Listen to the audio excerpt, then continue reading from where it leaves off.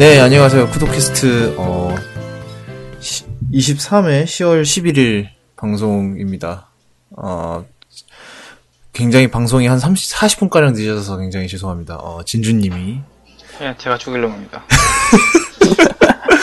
네, 차가 많이 밀렸대요. 일요일 밤에 이렇게 밀리지? 이상하네. 차도 밀리고. 예. 행선지도 생각보다 멀었고. 예. 뭐, 몇 명이지만. 어찌됐든, 네. 그렇습니다. 그래서 저희가 시간이 많이 지체했기 때문에 좀 압축을 해서 진행을 하도록 하겠습니다. 라고 말은 하나 늘 안 될 것 같고요. 그리고, 적절히 하도록. 예, 진주님 뿐만 아니라, 지난번 20회 때 입담을 뽐내주신 서준석 전 기자님 또 같이, 예. 한번 얘기를, 말씀을 질문해도 되나요? 혹시? 네. 왜 전인가요? 제가 지금 마이크로소프트를 나와서요. 네. 백수로 지금 활동하고 있습니다. 네, 서준석 백수님 오셨습니다. 네, 그러면 바로 시작을 하도록 하겠습니다. 네. 첫 번째 소식은 이제 또, 우리나라 또 보안을 또 들끓었던 소식이죠. 바로 그 카카오톡 얘기인데, 그 카카오톡이 요번에 지금 최근에 발표를 통해서 그 감청을 다시 재허용하겠다라는 취지의 말을 했어요. 예. 네. 마침 그 사건이 터진 게 딱 1년 전이에요. 작년 10월 달에 그 사건이 터지면서 텔레그램의 집단 이주 사건과 함께 그때 보니까 외양간 프로젝트라는 걸 했더라고요. 그게 뭐냐면 이제 뭐 보안 쪽에 굉장히 신경을 쓰겠다, 뭐 대충 이런 골자의 얘기였는데, 근데 이번에 그거를 다시 또 원래대로 돌려놓으면서, 예.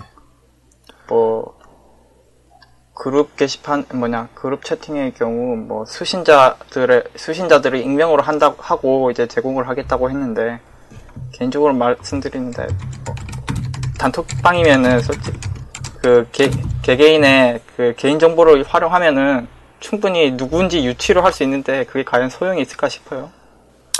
그러니까 이게 이제 영장을 가지고 검찰청에서 수사를 의뢰한다면 거기에 이제 응하겠다 이건데, 내용을 보니까 그런 것 같더라고요. 그러니까 예를 들면 수사 대상이 있을 거 아니에요. 네. 그렇죠.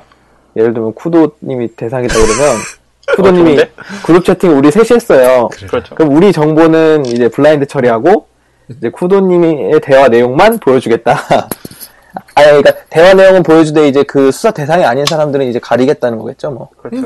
근데 눈 가리고 근데 대화 내용이 누군지 언급했으면. 그게 눈 가리고 아웅이 아닌가 싶거든요. 딱. 네, 근데 자세히 이제 보면은 내용을 보면은 그 비밀 채팅은 기술적으로 이제 불가능하다. 왜냐면 그게 서버에 데이터가 안 남아 있으니까 비밀 채팅은 사라지잖아요. 네. 그러니까 불가하다고 하니까 뭐 예를 들면 우리의 대화 내용이 좀 깨름직하다 그러시면 그냥 비밀 채팅을 하시면. 네, 아니면 뭐 텔레그램 가세요. 뭐라 하지 않습니다. 아니면 아이폰 쓰시면은 그렇죠? 아이메시지를. 워챗도 그렇죠. 있고요. 예, 뭐 다양한 페이스북 메신저도 있고. 예, 하다못해 그것도 있어요, 심지어. 전 개인적으로 카카오톡 왜 기본적으로 암호화를 안 하는지 이해가 안 가는 게, 아이메시지처럼. 그렇죠. 애초에 암호화를 그리고 사실 카카오톡은 뭐 불만사항이 저희가 뭐 어디 한두 개겠습니까? 그렇죠. 근데 모르는 거예요. 사실 그렇게 데이터를 다루는 업체에서 예를 들면 보안을 우리가 종단과 암호화 했다. 그래서 우리는 못 본다. 이렇게 얘기할지라도 그거는 사실 모르는 거잖아요. 말만 믿고 하는 거죠. 말만 믿고 하는 거죠. 남의 집에다가 내 물건 갖다 놓는 건데 그거 우리가 니네 물건 잘 보관해줄게. 이거 뭐 어떻게 알겠습니까? 사실 뭐 막 256비트, 512비트 암호화해도 뭐 알고 보니 뭐 매슬키가 있었다든가 이러면은 무슨 소용이에요. 서버에 데이터가 없어야지 애초에. 그냥 안 써야죠. 불안하시면 그냥 만나서 하시고. 예. 근데 만나는 것도 뭐 미행당하시면은 뭐 답이 없습니다. 어쩔 거야. 그렇게 되면. 그러면은 네. 안전한 모르스 코드로. 하지 마. 모르스 코드 다 까먹었어요, 사실. 예. 저도 몰라요. 예, 예전에 알았었는데, 그걸 알았다는 게 참 신기했는데, 네. 지금은 뭐 그런 것 같습니다. 하여튼 그런 것 같아요. 뭐 이게 이런 보안과 그 정부의 그런 싸움은 사실 미국에서도 계속 있는 일이거든요. 특히 이제 그 스노든 사태 이후로 계속해서 뭐 이제 구글이나 애플이 자신의 그 OS 자체를 완전히 암호화를 걸어버리면은 미국 정부에서 그거에 대해서 반발하고 난리가 나고 뭐 이런 것도 있었고 그쵸. 뭐 올해 이번 여름에 그 해킹팀 그 해킹을 통해서 알게 된 뭐 그런 국정원의 그런 것도 있었고 계속해서 일이 터지는 것 같아요. 올해 내내 지금 이제 이 스노든 사태 이후로 계속 그 이런 보안 이슈 이런 전체적인 그 보안 이슈가 다시 눈을 뜨게 되는데 왜냐하면 이 보안 이슈라는 게 비단 이제 그것뿐만 아니라 비단 이제 뭐 그런 해킹의 문제뿐만 아니라 정부에서 이걸 감시한다라는 그게 겹치면서 좀 더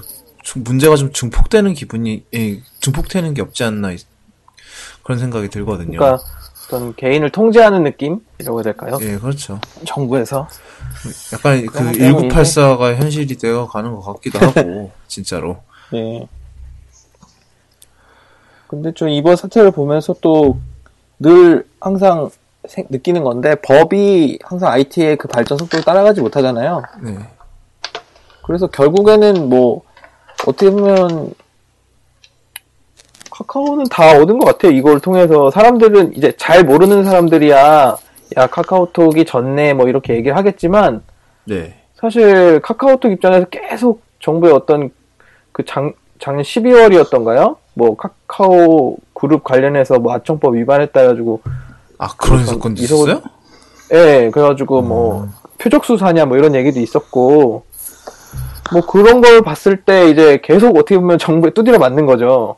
그런 그렇죠. 입장에서 이런 계속 이제 말하자면 계속 반항을 하면 어떻게 될지 모르니까 지금 안 그래도 지금 그 좀 말이 많은데 그 뭐지? 상황에서 그 이번에 뭐 김범수 의장도 무슨 뭐 도박도 구설수 있고 뭐 그게 뭐 관련이 많이는 없겠지만 그래도 좀 타이밍을 보면 우리가 그거는 모르는 건데 네. 일단은 뭐 그냥 겉으로 보기에는 좀 그렇게 보이잖아요. 네, 그렇죠.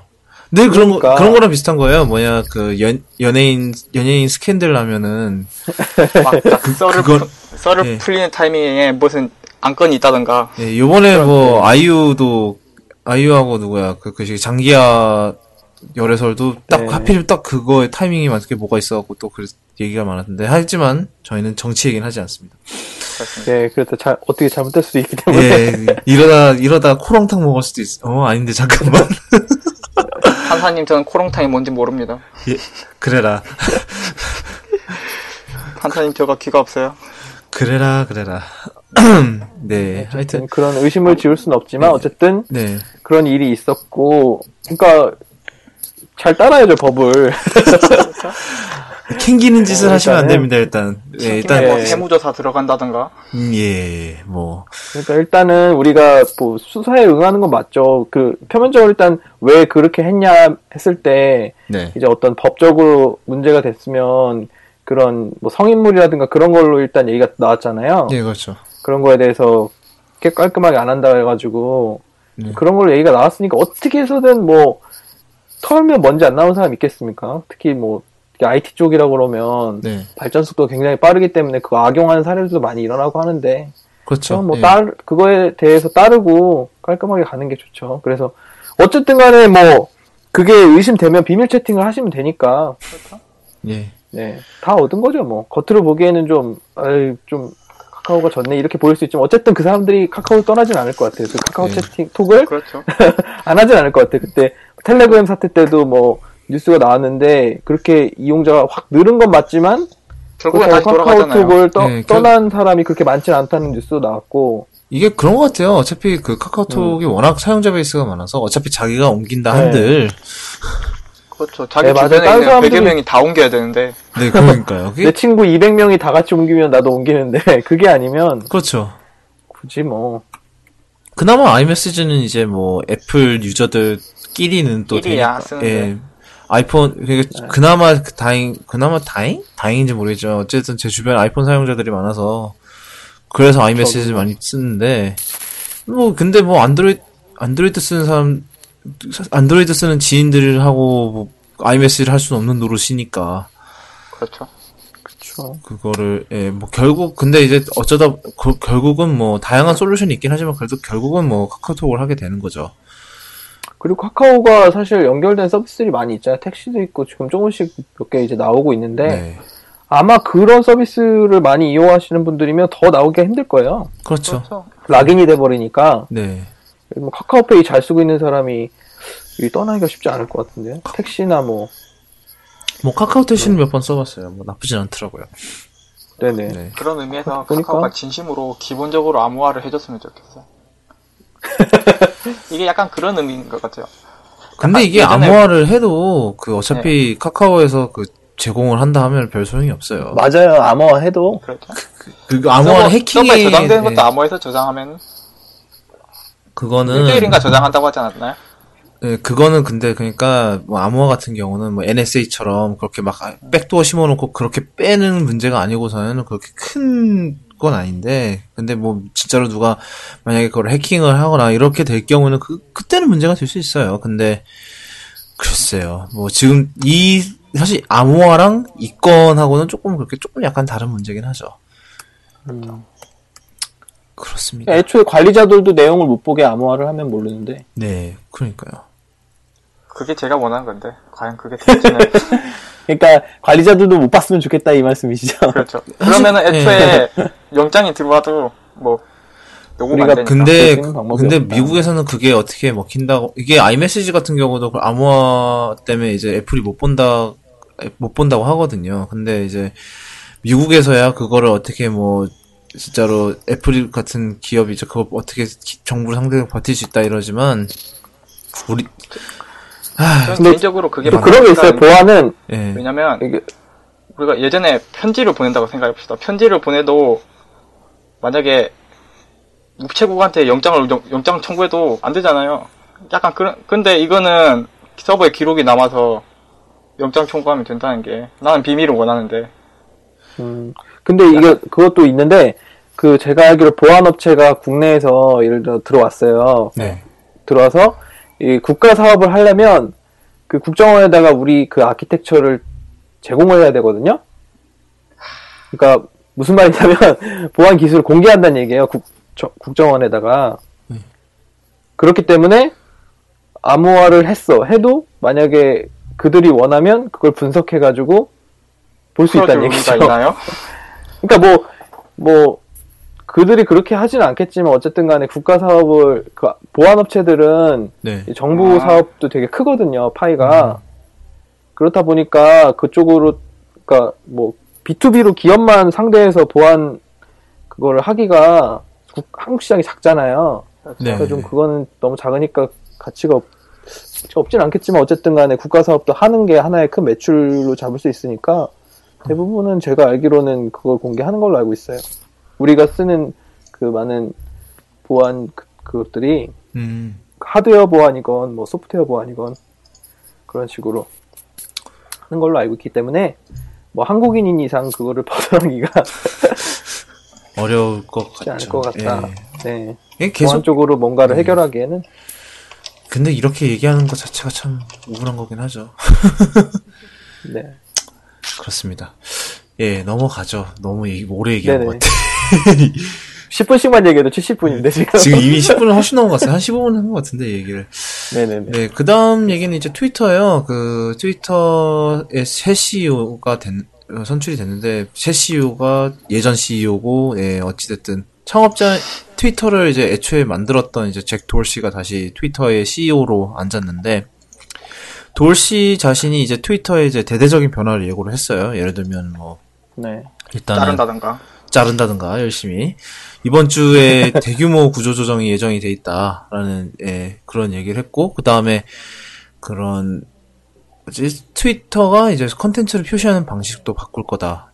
그러니까 간단히 말씀을 드리자면 이제 페이스북의 타임라인 그런 식으로 표시를 할 거다라는 얘기를 했어요. 이게 무슨 얘기냐 하면은 이제 트위터는 지금 같은 경우는 그냥 가끔씩 광고가 있긴 하지만 그래도 이제 가장 따끈하게 나온 트윗을 제일 최상단으로 올려놓고, 그 다음에 아래로 이렇게 쭉 내려가면서 보는 타입이었거든요. 네. 그렇죠. 근데 이제, 만약에 페이스북 방식을 도입하게 될 경우, 이제, 알고리즘을 통해서 그 사용자에게 가장 적절한 트윗을 보여주겠다. 랜덤으로 보여줄 수 있게 된다는 얘기가 되거든요. 이렇게 하면은 뭐 물론 이제 이제 광고 타겟팅이나 이런 거에 있어서 훨씬 더 유일해질 수는 있는데, 사실 이렇게 되면은 그런 트위터의 초심 같은 거를 저버리는 게 되지 않나라는 생각이 들긴 하거든요. 그리고 트위터의 장점이 없어지는 거죠. 개인적으로 생각하는 건데. 왜냐하면 이제 그 트위터의 그 장점 중 하나가 이제 실시간으로 뉴스를 이제 올라오는 것마다 바로 볼 수 있다라는 게 그게 장점이었는데, 네. 이렇게 되면은 그 장점이 사라지거든요. 근데 저도 트위터를 사용하긴 하는데 제가 직접 트윗을 많이 올리진 않고 저는 네.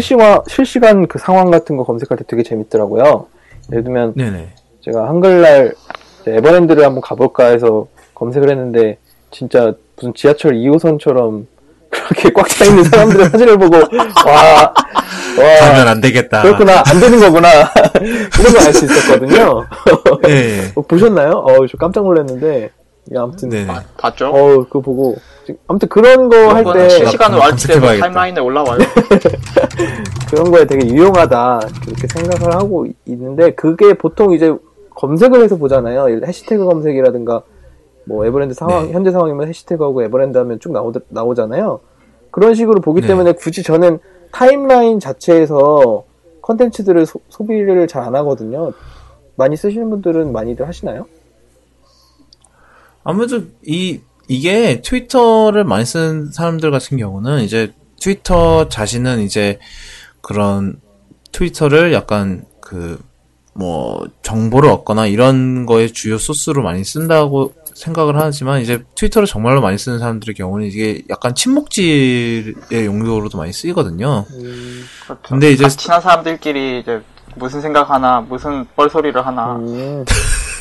근데 이제 만약에 이제 트위터가 이제 페이스북 방식 이런 걸 도입하게 될 경우, 그런 이제 유저 케이스에 있어서 많은 게 깨지게 되죠, 약간. 그렇죠. 트위터가 시작한 것도 약간 블로깅에 좀 부담 갖는 사람들이 긴 글을 써야 되니까 짧은 글을 이제 실시간으로 공유하고, 이제 거기에다가 이제 자신이 느끼는 걸 실시간으로 이제 공유할 수 있다는 점에서 이제 인기를 얻으면서 시작한 건데, 그렇지 않나요? 그렇죠.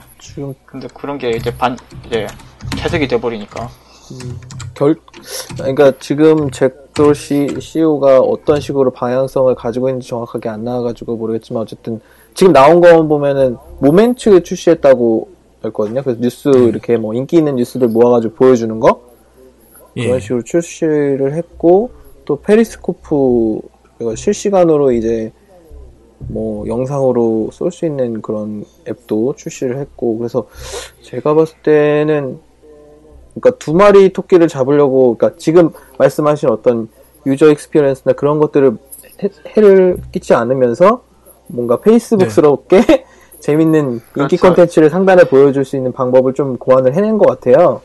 모멘츠를 통해서. 트위터가 이제 수익성이 안 좋은 이유 중에 하나가 결국 페이스북처럼 컨텐츠에 개입할 수단이 많이 없고, 네. 그 말이 이제 유저한테는 더 좋다는 얘기고. 그쵸.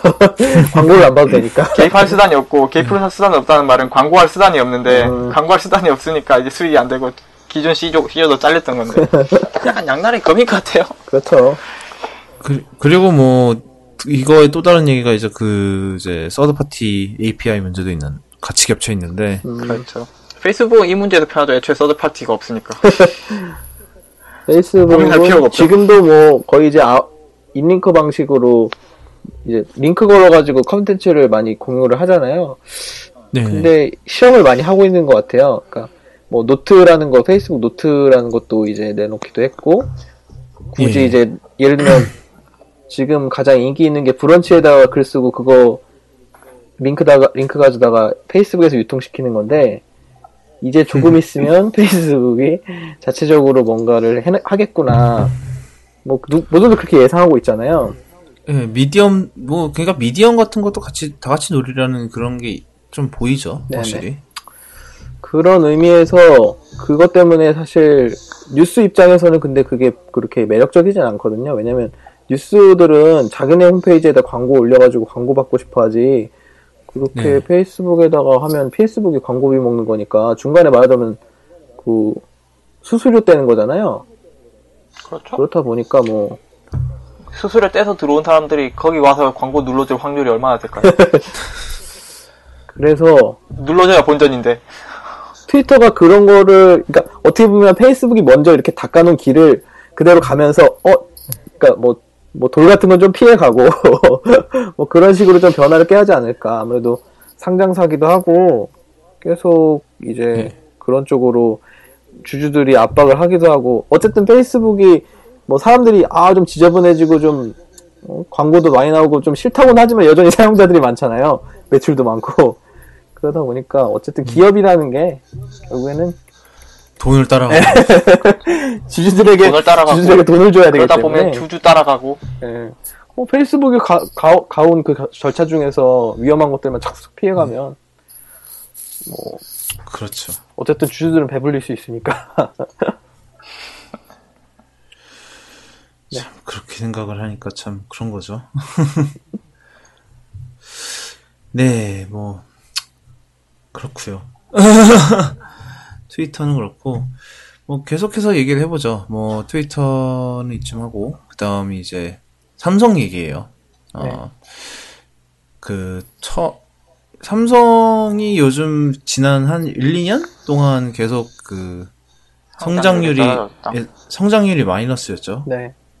예, 계속해서 수익이 떨어지고 있었는데 이번에 처음으로 수익이 다시 성장이 했다라는 3분기 실적이 매출 50조에 영업이익 7조라고. 네, 약간 올랐는데 전년 대비. 근데 이게 약간은 씁쓸한 게 사실 이게 핸드폰을 잘 팔아서 그렇게 된 게 아니라 이제 네. 반도체 사업부가 좀 더 성공을 거두게 되면서 이제 수익이 좋아진 건데 이게 결국은 이제 그 정말 숙명의 라이벌인 애플이랑 관련이 있거든요. 왜냐하면 그쵸. 삼성이 이제 아이폰 6S에 들어가는 A9 프로세서 중 일부를 좀 이따가 좀 얘기를 할 거지만 일부를 이제 제공을 했는데 생산을 했는데 이것 덕에 지금 어떻게 성장률이 다시 이제 올라간 거거든요. 성장이 된 거거든요. 결론적으로. 왜냐하면 이제 막 출시를 했으니까 그만큼 이제 많은 물량을 생산을 할 테고 그 많은 물량을 이제 커버하는 과정에서 이제 수익이 난 건데 결론적으로 이제 여전히 스마트폰 쪽은 죽을 수고 있다라는 얘기가 나올 수밖에 없는 거죠. 삼성이 죽을 쓰면 다른 업체는 뭐 어떻게 되는 거냐라고 말씀하실 수 있는데 삼성 입장에서는 죽 쓰는 게 맞고요. 그렇습니다. 삼성이 그래서 애널리스트들도 뭐 어닝 쇼크까지는 괜찮은데 미래 전망은 그렇게 좋지만은 않다라고 얘기하고 있는 부분이고. 그렇죠. 일단은 그거는 피했죠. 더 떨어져갖고 어닝 쇼크 당하는 거는 어떻게든 피했는데 이번에 이게 삼성만의 실력으로 피한 게 아니라서 조금 약간 기회 운 좋게 빠져나간 것도 있고 그런 것 같기도 하고. 경쟁사가 잘 돼서 자기도 덩달아 잘 된 거니까 투자자 입장에서는 모양새가 좋지는 않겠죠. 자기께 더 잘 팔려서 더 잘 돼야 제일 원하는 그림일 텐데. 그렇죠. 특히 이제 좀 올해 사실 퀄컴이 엄청나게 죽을 쓰면서 810으로 사실 S6의 전량 엑시노스 공급 전량을 이제 삼성이 하게 됐잖아요. 이제 프로세서 공급을. 네. 그렇게 되면은 솔직히 그런 방면에서 오히려 삼성이 수익이 좀 올라가지 않을까라는 생각을 하기 마련인데 실제로는 그렇게 되진 않았죠. 그런 것도 있고. 그것도 있고 좀 되게 복잡한 것 같아요. 그리고 이번에 애플이 차기 모델에서 그런 얘기 TSMC 걸로 다 바꾼다 그런 얘기 듣는데 그렇지는 않을 것 같아. 기업 입장에서는 한 개 업체에다가 그렇게 몰아주면 굉장히 위험하기 때문에 뭐 삼성이 타이젠을 메인으로 넣진 않지만 계속 버리지 않는 거하고 좀 비슷한 거라고 봐야 될까요?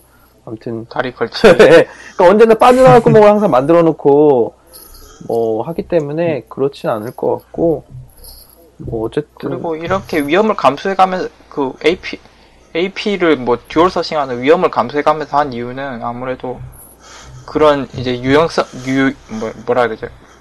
전략적 유연성을 원했던 것 같아요. 네, 그쵸. 또 뭐 진짜 모르는 건데 뭐 자연재해로 인해서 뭐 지진이나 뭐 이런 거 또 염두에서 또 너무 한계 업체에 의지했다가 또 그렇죠. 그런 일이 그렇죠. 일어날 수 있는 거고 사람 일은 모르는 거기 때문에 전략적으로 가기 때문에 그렇게 뭐 나쁘다고만 볼 수는 없을 것 같고요. 진짜 그런 말도 그리고 하죠. 이게 진짜 한반도가 그렇게 지진이 자주 일어나는 나는 곳은 아니라서 지금까지는 문제가 없었는데 없지. 예전에 대만에 TSMC 한번 지진 났었던 걸로 기억하거든요. 네, 맞아요. 그래가지고 그 한동안 맞아요. 반도체 그래서 업계 쪽 완전히 난리 났었거든요. 그리고 또 다른 예로 또 그것도 있었잖아요. 일본 쪽에도 그때 그 후쿠시마 됐고 만약에 대지진 때문에 삼성 쪽에만 올인하고 있는데 한반도에 지진이 나서 멈췄다고 생각해봐요. 그럼 아이폰 그게 말아먹는 건데. 그렇죠. 안녕히 가십시오가 되는 건데. 그리고 뭐 이건 다른 얘기지만 삼성전자 말고도 삼성물산, 삼성 SDS도 뭐 그쪽 그룹 계열 매출에 뭐 좀 영향을 줬다 하더라고요. 삼성물산은 모르겠는데 삼성 SDS는 이 삼성 소프트웨어 쪽으로 많이 하고 있으니까 뭐 주식 전문가는 아니지만 나쁘지는 않은 것 같은데 또 추정하기 나름인 것 같아요. 그리고 그렇습니다. DS 부분 그러니까 부품 쪽에서 디스플레이나 반도체 포함하는 그 부품 쪽에서 보니까 그러니까 전체 7조라고 영업이익이 7조라고 말씀드렸잖아요. 그 중에서 이제 DS 부분이 3분기에 3조 6천억 원이더라고요. 그 나머지는 이제 다른 곳에서 나온 거죠. 네네. 그렇게 봤을 때 뭐 그러니까 견인은 아무튼 그쪽에 한 건 맞지만 전체적으로 보면 또 그쪽에만 너무 의지하고 있는 건 또 아니니까. 그건 뭐 보는 사람 나름인 것 같아요. 그렇습니다. 뭐 이제 뭐 내년에는 좀 더 잘 되기를 바라야겠죠. 삼성이 좀 뭐 개인적으로는 좀 대기업이라서 대기업이라 좀 믿긴 하잖아요. 뭔가 얄밉고 그렇긴 한데 그렇죠. 사실 삼성 밑에 하청으로 걸리는 업체들이 진짜 많아요. 그래서 삼성이 힘들면 다 힘들어요. 그게 문제예요. 개인적으로 뭐 그쪽에서 일하고 있는 친구들도 많아서 뭐 친구들이 잘 되려면 삼성이 잘 돼야 되고 걔들이 월급 많이 받고 뭐 밥이나 술이라도 한 잔 더 사주려면 걔들이 잘 돼야 되니까 그럼 또 삼성이 잘 돼야 되고 그렇습니다. 머리가 아프죠. 예. 그렇습니다. 네. 뭐 삼성은 그쯤 하면 될 것 그래요. 같고. 예. 그 다음 이제 에버노트 얘기인데, 마침 또 쿠도캐스트 시트를 에버노트로 써서 에버노트로 보고 있는데 참 이상하네요, 기분이. 에버노트가 요즘 위기론이 계속해서, 눈을 뜨고 있죠. 그렇죠. 에버노트도 수익원이 유료 구독밖에 없는데, 유료 구독이랑 B2B밖에 없는데, 유료 구독을 거의 안 하고 또 웬만한 기능을 다 쓸 수 있으니까 사람들이 유료 구독을 잘 안 하잖아요. 그래서 그렇죠. 두 분은 유료 구독 저는 하시나요? 예전에 했다가 안 해요. 이제. 전 안 해요. 저도 했다가 안 해요. 저는 그냥 해보니까 생각보다 네. 유료랑 무료랑 차이가 없고 무료로 해도 유료에서 하던 거 다 할 수 있으니까 굳이 할 필요가 없는 것 같아요 지금. 저는 유료를 썼던 게 그것 때문이에요. 저장 인터뷰할 때 음성 저장 기능을 같이 썼거든요. 그런데 이게 저장은 되는데 나중에 불러올 때 몇 메가 이상이 되면 이게 유료 구독을 해야 볼 수 있더라고요. 지금은 정책이 어떻게 되는지 모르겠는데 그거 하다가 나중에 이제 그냥 계속 녹음을 저장을 해도 안 듣게 돼가지고 그냥 유료를 해제를 했는데 그것도 그렇고 저는 별 차이가 없어가지고 쿠도님 말씀하셨던 건 뭔가요? 그러게요. 뭘 말하고 있었어요. 저는 뭐 죄송합니다. 제가 말을 끊어가지고. 아, 그냥 넘어가죠. 결론은 뭐 유료랑 무료랑 크게 차이를 못 느낀다. 일반 사람들은. 그래서 사용자가 근데 이제 그게 이제 이렇게 되면 이제 딜레마가 되는 거죠. 만약에 이제 그 차별화를 두겠다고 뭐 어떻게 정책을 하면은 또 기존 사용자는 또 반발할 게 뻔하니까. 무료 기능이 강력해서 왔는데 이제 수익성이 악화됐다고 무료 기능 없애버리면 다 떠날 거 아니에요. 근데 이게 이제 예 말씀하세요. 맞아요. 예 에버노트가 이제 위기론이라고 해서 에버노트가 망하냐 안 망하냐 이거부터 한번 짚고 넘어가야 될 것 같은데 저는 개인적으로 에버노트가 망하진 않을 것 같아요. 예를 들면 사람들이 일반 사용자들이 걱정하는 게 망하면 내 쌓은 데이터를 다 날아가는 거 아니야? 다른 회사가 뭐 이렇게 생각을 하시는데 근데 사실 제 개인적인 입장으로 에버노트가 망하지 않을 것 같아요. 왜냐면 그러니까 기회가 많다고 해야 될까요? 살아날 수 있는 기회가 많은데 에버노트가 굳이 그걸 선택하지 않을 뿐이잖아요. 근데 이제 그걸 몰리게 되면 선택을 하겠죠. 그러니까요. 그러니까 아주 진짜 죽을 것 같으면 결국에는 어쩔 수 없이 그거를 선택할 수밖에 없다는 입장이기 때문에 제 개인적으로는 그렇기 때문에 뭐 망해서 없어질 것 같진 않아요. 네. 진짜 망하게 갈 때쯤이면 뭐 아마존이든 네. 구글이든 애플이든 제안도 많이 들어왔었는데 거절한 거잖아요. 우리 회사 키우고 싶다고. 뭐 진짜 네. 힘들면 받아들이겠죠. 진짜 뭐 먹고 살 길이 없으면 받아들이면 되고 아니면은 뭐 그냥 개인적으로 그냥 그 라이트 버전이랑 유료 버전이 따로 내놓고 라이트 버전에 광고 붙이고 뭐 그런 식으로 하는 것도 방법일 것 같고 뭐 그렇게 안 하는 거잖아요. 광고도 일부러 안 붙이는 거고 사용자들을 위해서 너무 사용자를 생각해서 뭐 거의 기부천사가 아닌가. 그렇습니다. 네. 그래요.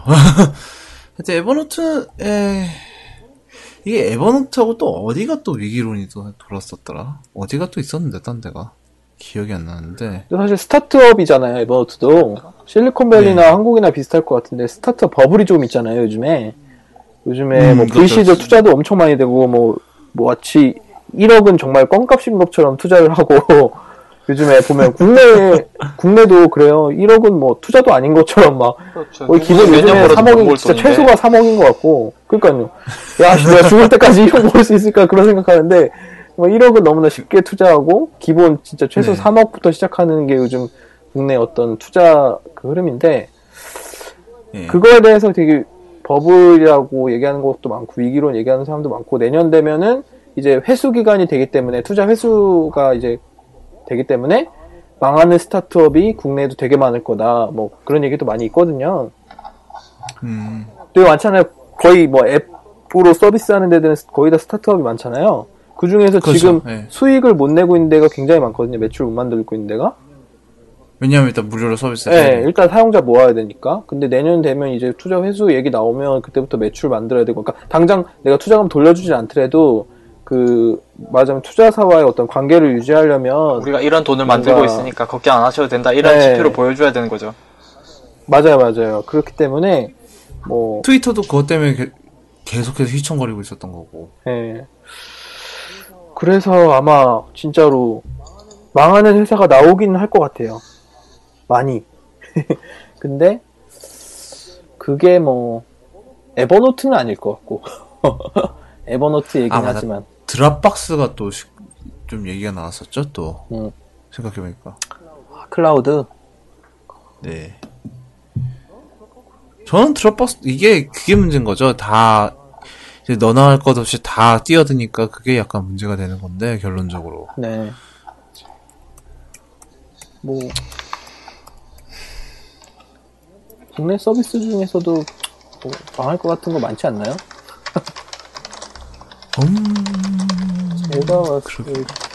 제가 투자사들이 제일 좋아하는 데가 게임인 걸로 알고 있거든요.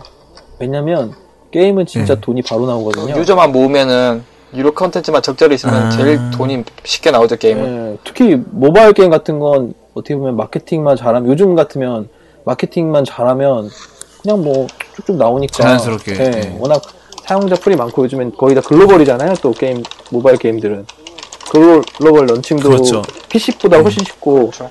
예전에 PC 게임은 왜 글로벌 런칭이 어렵냐고 했더니 그것 때문에 그렇다고 하더라고요. 지금은 모바일 서비스들은 클라우드 쓰면 되잖아요. 그러니까 예를 들면 아마존 AWS 쓰고 런칭하고 서버는 그냥 거기 거 임대해서 쓰고 그러면 되는데 PC 게임들은 무거운 게임들이 많아가지고 서버를 튜닝해야 된다고 하더라고요. 튜닝한 극강 서버가 이제 있어야 돼가지고 그렇죠. 예를 들면 중국에 가려면 중국에도 극강 서버가 있어야 되니까 그거를 거기서 다 조달하기 힘들고 거기 관리도 안 되고 하니까 그냥 거기에서 퍼블리셔 끼고 그냥 그렇게 하는 거죠. 그게 편하니까. 그것도 생각해보면 PC 게임들, RPG 게임들 한 번에 수십 명이 접속해 있고 최소 한국에 수십 명, 수백 명이 접속해 있고. 네. 그런데 모바일 게임은 그게 작으니까. 이제 모바일 게임의 어떤 장점이었는데 그래서 지금도 보면 여전히 투자는 그쪽으로 많이 하고 있고 근데 서비스 쪽은 정말로 고민을 많이 하잖아요. 그 투자자들이 이게 과연 될까 안 될까를 투자하는데 진짜로 재밌는 건 뭐냐면 투자자들이 투자를 하는데 예를 들면 그 서비스의 어떤 가치도 물론 평가를 하겠지만 창업자가 어떤 사람이냐를 많이 평가한다고 하더라고요. 실제로 진짜 그렇죠, 예. 그 사람의 인성 어디 출신이냐 외모까지 우스갯소리로 외모까지 평가한다는 얘기도 있어요. 근데 이해는 가는 게 그러니까 그 서비스보다는 요즘에는 워낙에 대외 발표를 많이 해야 되니까. 네, 맞아요. 제일 좋아하는 게 CEO가 젊으면서 30대 이전이면서 프리젠테이션 같은 거 잘하고 외국에서 대학을 나오고 약간 이런 캐릭터. 네.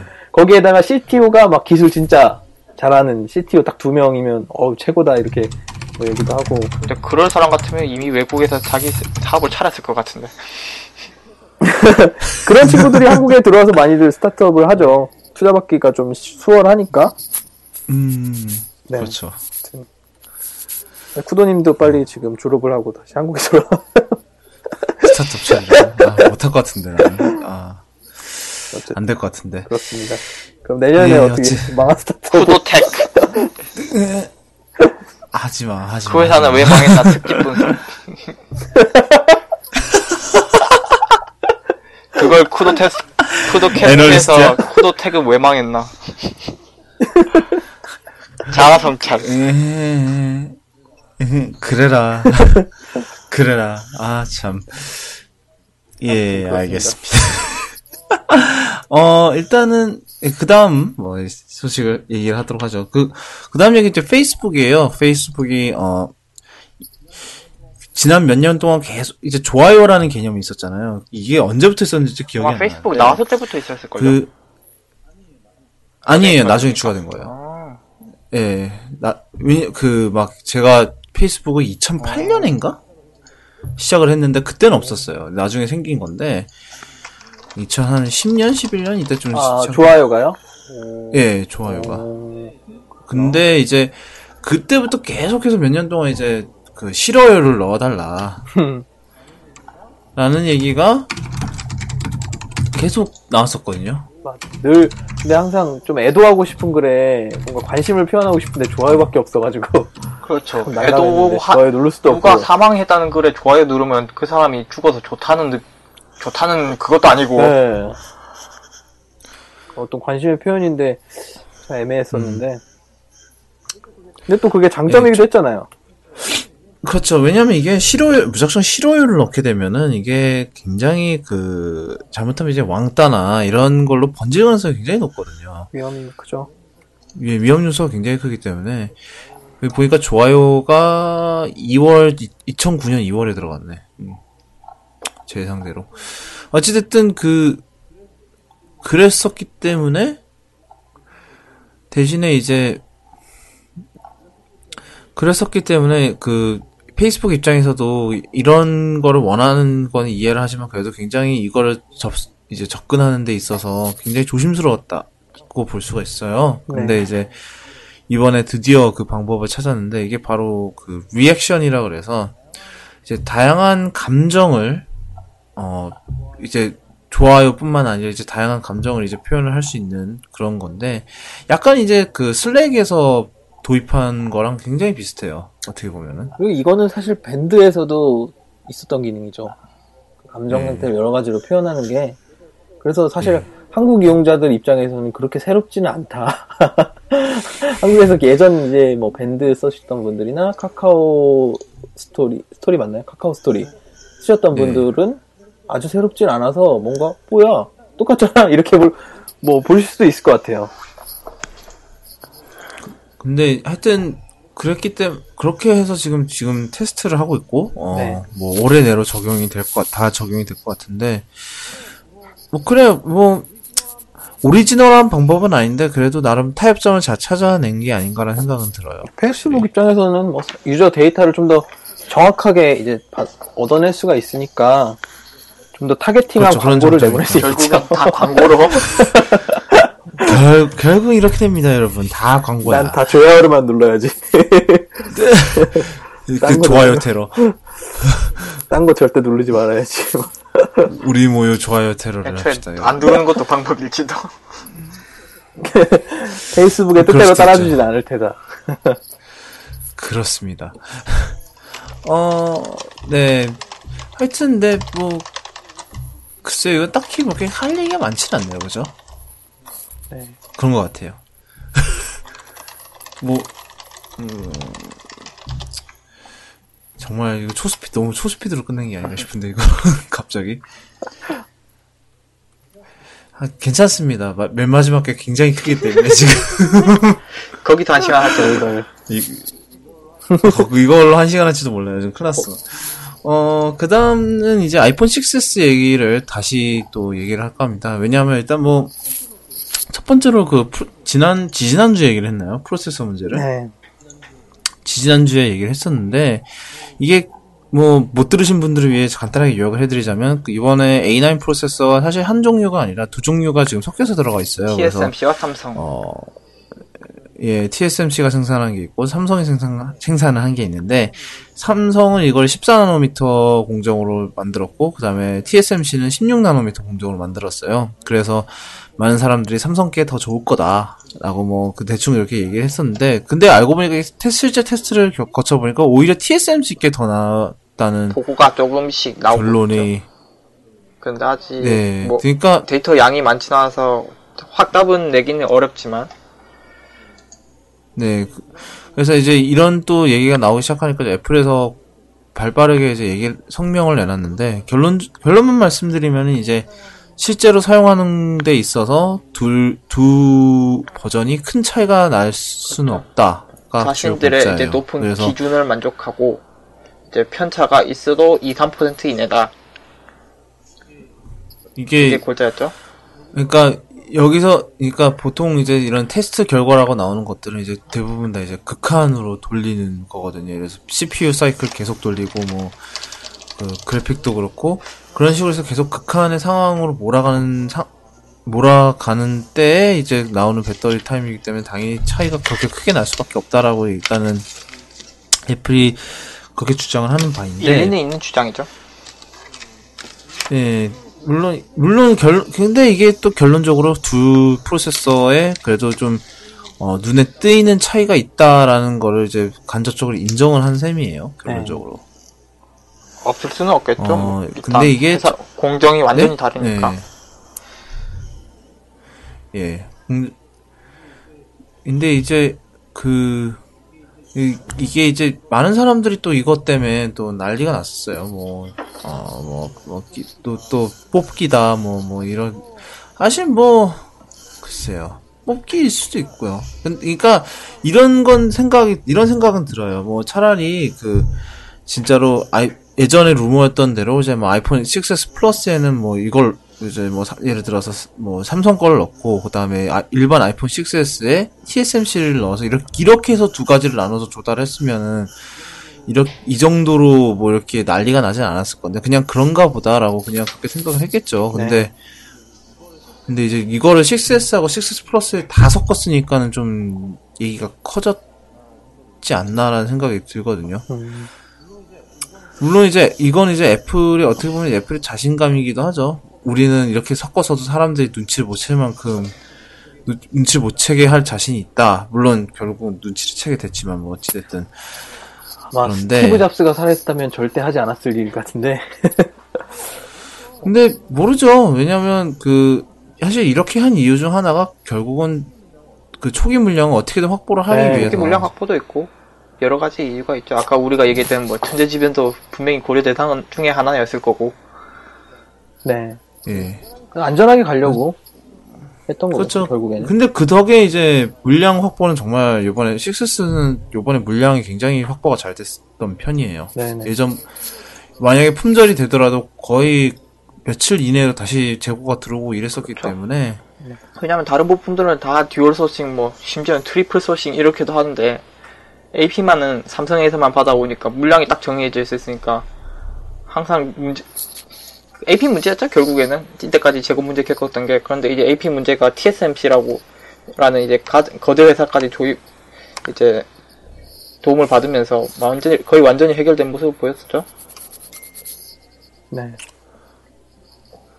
그런 것. 네, 근데 이제, 굉장히 이게 좀 민감한 문제인 건 사실이에요. 근데 뭐, 많은 사람들이 주장하는 만큼 이게 엄청나게 큰 차이를 불러올 거냐는 저는 모르겠어요. 솔직히. 벤치마크 차이를 기본적으로 나온 건 배터리 문제인데, 배터리는 무슨 앱을 쓰냐, 뭘 주로 하냐에 따라서, 뭐, TSMC 제품을 쓴다고 그 사람한테 더 오래 가냐? 그건 아닐 거라고 생각이 들기 때문에. 아까 말했다시피 벤치마크에서 나온 차이는 벤치마크는 워낙에 극한으로 돌리는 거라 그렇게까지 큰 의미가 있을지는 저는 별로 그렇게까지 생각 안 하고. 네. 네. 어쨌든 아이폰 쓰시는 분들은 보조 배터리를 쓰시게 돼 있습니다. 결론은 그거예요. 슬픈 현실이다, 참. 그렇죠. 누구처럼 뭐 만 몇천 볼트짜리 몇천 밀리암페어짜리 쓰고. 결국에는 샤오미가 위너인가? 제가 2100 그거 들어보니까 완전 아령이던데. 모양만 이쁘고. 모양도 안 이뻐요. 충전도 만약에 완전히 방전이 되면은 충전하는데 한 이틀은 걸려요. 그렇죠. 모양도 네, 워낙컨대다가 충전 속도를 일반 스마트폰 충전 속도라면은 네, 엄청 오래 걸려요. 2100이면은 아이폰은 몇 번 충전할 수 있나요? 한 17번? 2100이면 제 맥북도 충전하고 남을 것 같은데. 실제로 어디더라? 그 하이퍼주스라는 데서는 요번에 지금 그걸 하더라고요. 자사의 이제 배터리에 맥북을 이제 충전할 수 있는 그 이제 외장 어댑터를 지금 예약 판매를 받고 있더라고요. 어댑터 필요 있나? 그냥 USB-C 꽂으면 안 되나? 그러니까 일반 USB-C를 하게 되면은 전력이 너무 안 나오기 때문에. 전압 차이 때문에 그런가요? 예, 그거를 나오게 하려면 이제 좀 약간 특수하게 좀 개조를 좀 해야 돼서. 네네. 그런 거죠. 아니면 그냥 외장 배터리를 만들어 버려도 되잖아요. 뭐 맥북을 충전하고 싶다 그러면. 그러니까 아예 충전하는 방식이 아니라 내장 배터리를 충전하는 방식이 아니라 그 배터리를 써서 그냥 맥북을 구동해 버리는 거죠. 뭐 그렇게 할 수도 있는데 다 비슷비슷한 것 같아요. 상황이 보면은. 하여튼 네, 사실 그래서 제 생각에는 이게 배터리가 그렇게 큰 문제가 되진 않을 것 같아요. 근데 개인적으로 이런 얘기 해도 되는지 모르겠는데 게시판에서 제일 열을 올리는 분들을 보면 아이폰 안 살 사람들 같아요. 다 그래요. 뭐 그건 늘 그랬어요. 달라지는 건 없는 것 같아요. 제일 열심히 글 쓰는 사람들 보면 왠지 아이폰 안 사는 사람 같고 절대 안 살 사람 같고. 자기 스스로 안 살 이유를 찾는 거 아닌가요? 자기 스스로 안 살 이유를 난 이것 때문에 안 사야 돼. 삼성 관련된 문제도 보면은 삼성폰 안 살 것 같은 사람들이 제일 열을 올리고 있고. 맞아요. 근데 소니는 소니 폰 사는 사람들이 제일 열심히 까던데 그건 좀 이유를 잘 모르겠고요. 잘해. 잘 되라고 하는 얘기겠죠. 뭐. 소니 잘해라. 애증해서. 참 소니 얘기가 나와서 말인데 2년 내로 성공 못하면은 모바일 사업부 빼겠다 라는 얘기가 있었어요. 누가 얘기한 거야? 사장이 말했죠. 봐가지고. 직접 얘기했어요. 히라이 카즈오가. 그러면 아무래도 열심히 그냥 하겠다. 주식이 떨어지는 거를 막기 위해서 한 얘기인 거 아닐까. 빼기가 쉽지 않을 것 같은데. 이 아저씨, 이게 이 사장님 하시는 거 보면 진짜 뺄지도 모를 것 같아요. 이분이 원래 이제 플레이스테이션을 맡으셨던 분이에요. 아, 그 누구도 바이오를 팔 거라고 플레이스테- 바이오를 분사시킬 거라는 생각도 못 했잖아요. 그렇죠. 가차없이. 아, 그리고 너무 안타깝다. 이미지 센서 사업부터 지금 그거는 분사한다고 이제 그러잖아요. 아예 사업이 워낙에 잘 되니까 아, 그렇죠. 따로 그런 관리하려고 의미에서 자회사 만드는 분사한 거고 바이오랑은 또 다른 의미의 분사죠. 그건 여전히 그래도 소니 그렇죠. 컨트롤 아래로 돌려는 거겠죠, 당연히. 근데 이제 그러니까 소니가 지금 잘 되는 게 이미지 센서하고 부동산. 그다음에 뭐야? 부동산이 아니라 그거잖아. 그 뭐 파이낸셜 그렇죠. 뭐 그게 프로그램이라며. 네. 보험인가요? 아니, 난 딴 보험이에요. 건 줄 알았는데. 뭐 그냥 그런 금융 컨설팅 보험이에요. 이런 거 아니야? 보험이랑 금융 컨설팅. 그러잖아. 어쨌든 뭐 플스도 잘 되고 있지 않나요? 잘 되죠. 뭐 그거 플스. 어쨌든 예. 뭐 경쟁자야 뭐 플스4. MS밖에 없지만. 뭐 닌텐도는 이미 나가리 훨씬 보험 나가. 맞아요. 소니 네, 라이프라고 있어요. 그 뭐지? 이번에 닌텐도가 그 혁신 기업 100위에서 밖으로 나가 떨어졌다라는 얘기가 있더라고요. 안타깝네요. 아휴. 그렇죠. 예. 그래서 이제 정통 게임 업체는 100위 아무데도 이름 못 올린 걸로. 그러니까 지금 빨리 안드로이드를 심어야 돼요, 닌텐도. 그런 의미에서 그럼 소니는 대박일 것 같아요. 자기들 미러리스에 안드로이드를 심어놨답니다. 맞아. 그게 얘는 미러리스 그 OS가 알고 보니까 기반이 안드로이드 2.5 였나? 해요. 오, 2.3? 2003이겠지. 진저브레드. 응. 안드로이드. 하여튼 근데 그게 큰 상관은 없는 게 뭐 이게 그렇게 구형 버전의 안드로이드를 돌린다 한들 어차피 해킹당할 일이 거의 없어서 네, 그쵸. 직접 연결하는 게 아니고서야 해킹 안 당하죠. 웬만해선. 어쩌다 이 얘기했냐. 소니 얘기까지 갔네요. 예, 하여튼 다시 아이폰 얘기에 돌아와서 하여튼 그런 것 같고요. 뭐 사실 아이폰 6S 이제 뭐 좀 이따가 얘기하겠지만 이제 곧 구매하실 분도 많을 것 같은데 솔직히 너무 이거에 신경을 많이 안 쓰셨으면 좋겠어요. 작년에도 아이폰 6가 뭐 MLC다 TLC다 때문에 논란이 또 있었어갖고 막 이거를 MLC가 나올 때까지 계속 환불하고 구매를 했다라고 하는 사람이 있는데 그런 블랙 컨슈머는 되지 맙시다, 여러분. 솔직히 TLC, MLC도 뭐야 그게 성질 그렇게 안 컸거든요. 제가 왜냐하면 그쵸. 처음엔 3폰이 MLC였다가 이제 리퍼를 받았을 때 TLC로 바뀌었는데 뭐 그게 큰 차이점이 없었거든요. 근데 뭐 이거에 그렇게 뭐 이렇게 목숨을 걸어가면서 목숨을 거는 건 아니죠. 어찌됐든. 정말 기특한 사람들. 왜 이렇게 극한 소리 막 이렇게 하려고 그러는지는 저는 그게 이해가 안 됐거든요. 귀할 이번에도 분들이 아닐까. 내게 안 좋다는, 똑같이 돈을 주고 구매를 했는데. 나랑 상관없는 기능이지만 네. 왠지 짜증나. 예, 그런 거 있잖아요. 내가 쓰는데 아무런 문제는 없지만 그냥 짜증나. 내가 똑같은 돈 주고 샀는데 내게 이상하다고 하니까. 그런 게 아닐까. 그렇습니다. 네. 하여튼, 네, 아이폰 6S가 또 다른 소식이 이제 우리나라에 출시를 해요. 23일날 출시를 하고 이제 16일부터 이제 예매가 아니라 예약 주문을 받는데, 네. 가격이 좀 올랐어요. 16기가 6S가 92만원부터 오고, 그 다음에 6S 플러스가 106만원부터인데, 비싸다. 이게 결국은 이제 환율 적용이 된 거예요. 환율이 엄청나게 올랐기 때문에. 사실, 아이폰 출시된 이후로 가장 환율이 지금 높은 때가 아닌가 생각이 들 정도로 좀 환율이 올랐어요. 지금 1200원이었으니까.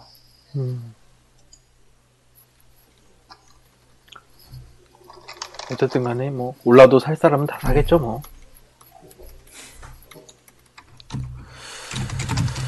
그렇습니다. 뭐, 일단은, 지금 제가 예판을 좀 알아보고 있는데, 예. 제 건 아니고 와이프 거를 사줄까 해서 알아보고 있는데, 예. 정보가 많이 나온 게 없더라고요. 이 통신사 쪽은 별로 지금 정보가 없어요. 다, 그러니까요. 통신사보다는 지금 그 보니까 이게 낮고 사실 이게 이번에 나온 가격이 이제 언락폰 기준이거든요. 그래서 또 통신사 출고가 쪽은 조금 더 낮게 나오긴 하는데 이게 정말 쿠도님 말씀대로 그 물량 확보가 많이 돼 있으면 좀 통신사 약정으로 해서 좀 혜택을 볼 수 있는 게 많지 않을까. 그렇죠. 지금 그 6 나왔을 때 보니까 비교해 놓은 것들 보니까 LG 플러스가 그나마 혜택이 좀 많다고 봤는데 그게 왜 그러냐 보상 그 전 모델 쓰던 사람들 보상이랑 보상 기변이랑 그리고 그 왜 LG 플러스 정책 중에 그거 있잖아요. 신폰을 구매하는데 중고 가격을 빼고 주는 그렇죠. 예, 그 제도가 그렇죠. 있었잖아요.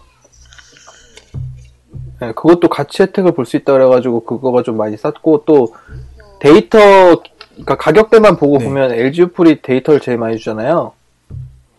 그래가지고 그것도 좀 혜택이 있어서 그쪽을 좀 알아보려고 했더니 아직 6S 그러니까 얘기는 통신사 쪽에서 아직 없더라고요. 정보가 하나도 안 나왔어요. 뭐 물론 이제 한글날에 갑자기 발표를 한 게 좀 뭐 그 영향을 끼치지 않았나라는 생각이 들긴 하는데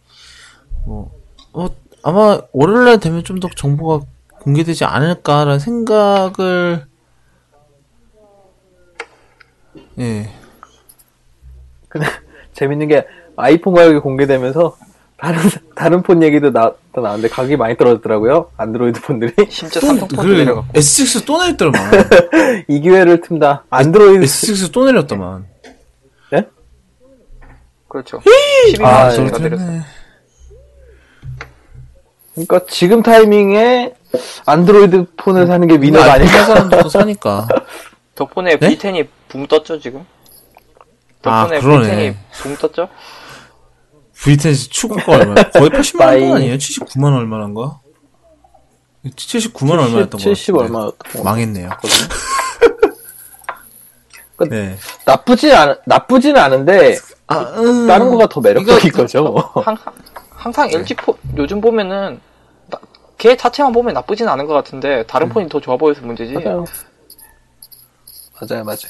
나쁘지 않은데 약간 서피스랑 비슷한 꼴이라고 할까?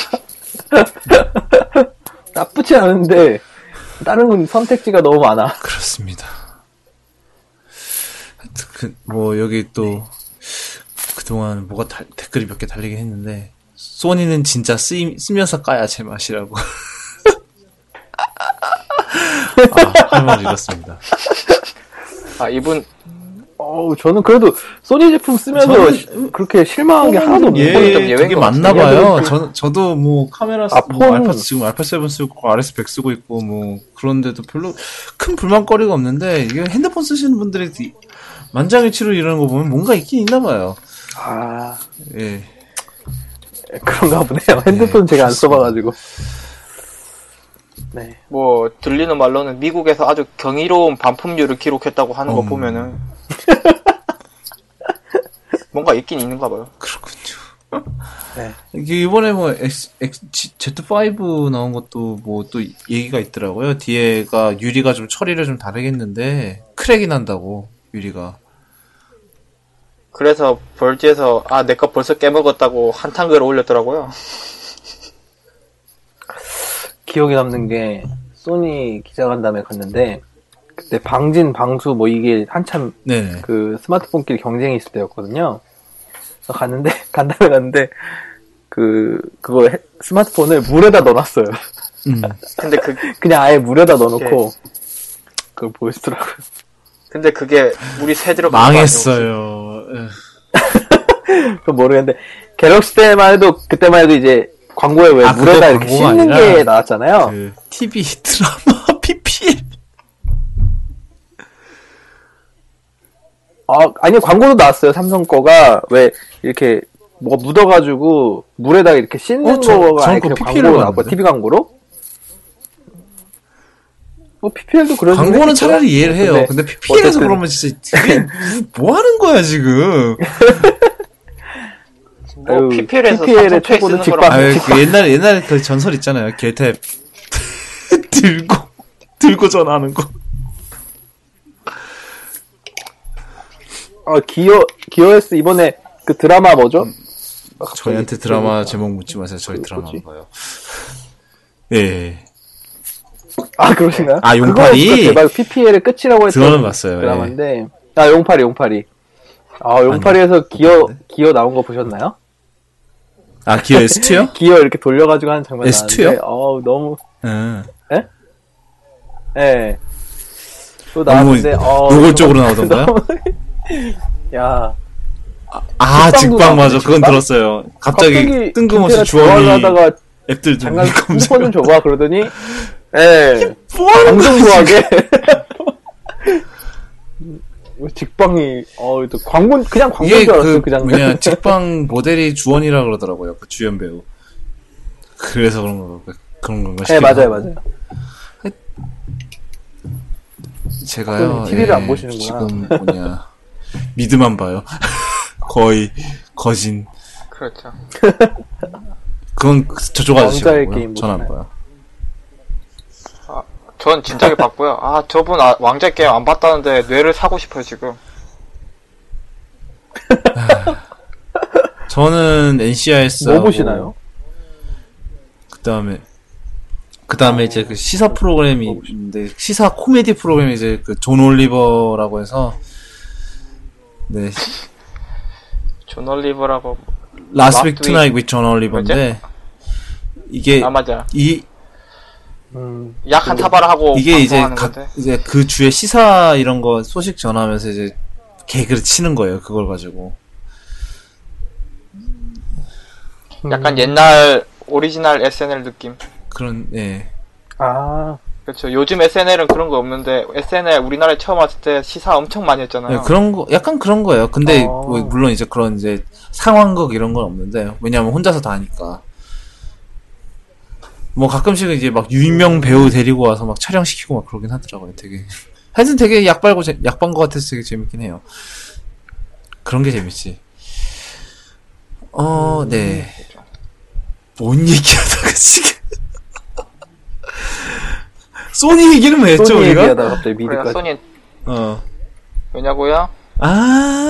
소니 맞다. 댓글 하여튼, 달려가지고. 네, 다시.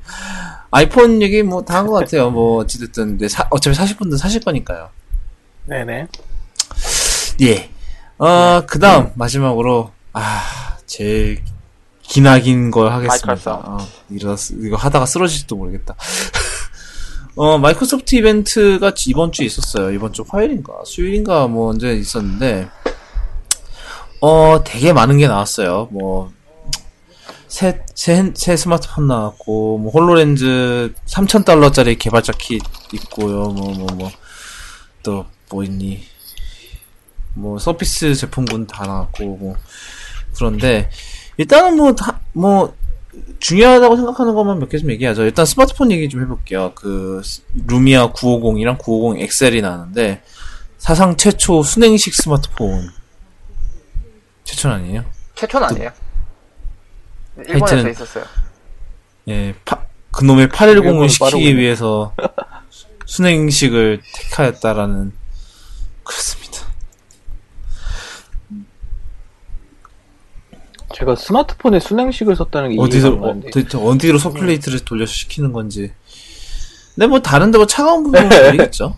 아닌가? 서클? 조금 더 열전도가 빨라서 그러나?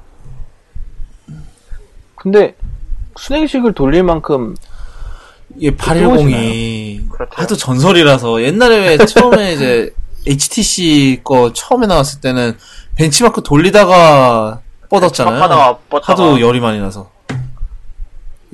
열 경고 뜨면서 그냥 지원자 멈췄어요. 5도 뭐 네. 4K 촬영하다 뻗고.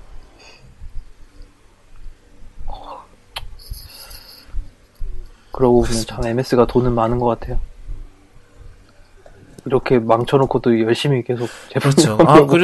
그리고 이제 또 다른 게 이제 윈도우 10 컨티뉴엄이라는 기능이 있는데 이게 뭐냐면은 그 독 같은 게 있어요. 이제 독을 핸드폰 이제 스마트폰 USB-C로 연결을 하고 그거를 이제 그 독 자체 USB랑 뭐 HDMI랑 이런 게 있어서 이제 그거를 다 모니터랑 뭐 키보드 마우스 연결을 하면은 이제 거의 데스크탑처럼 네, 컴퓨터처럼 이제 작업을 할 수 작업을 할수 있다. 있다. 그러니까 컴퓨터 자체 필요 없이 그냥 컴퓨터처럼 작업을 할 수 있다. 음.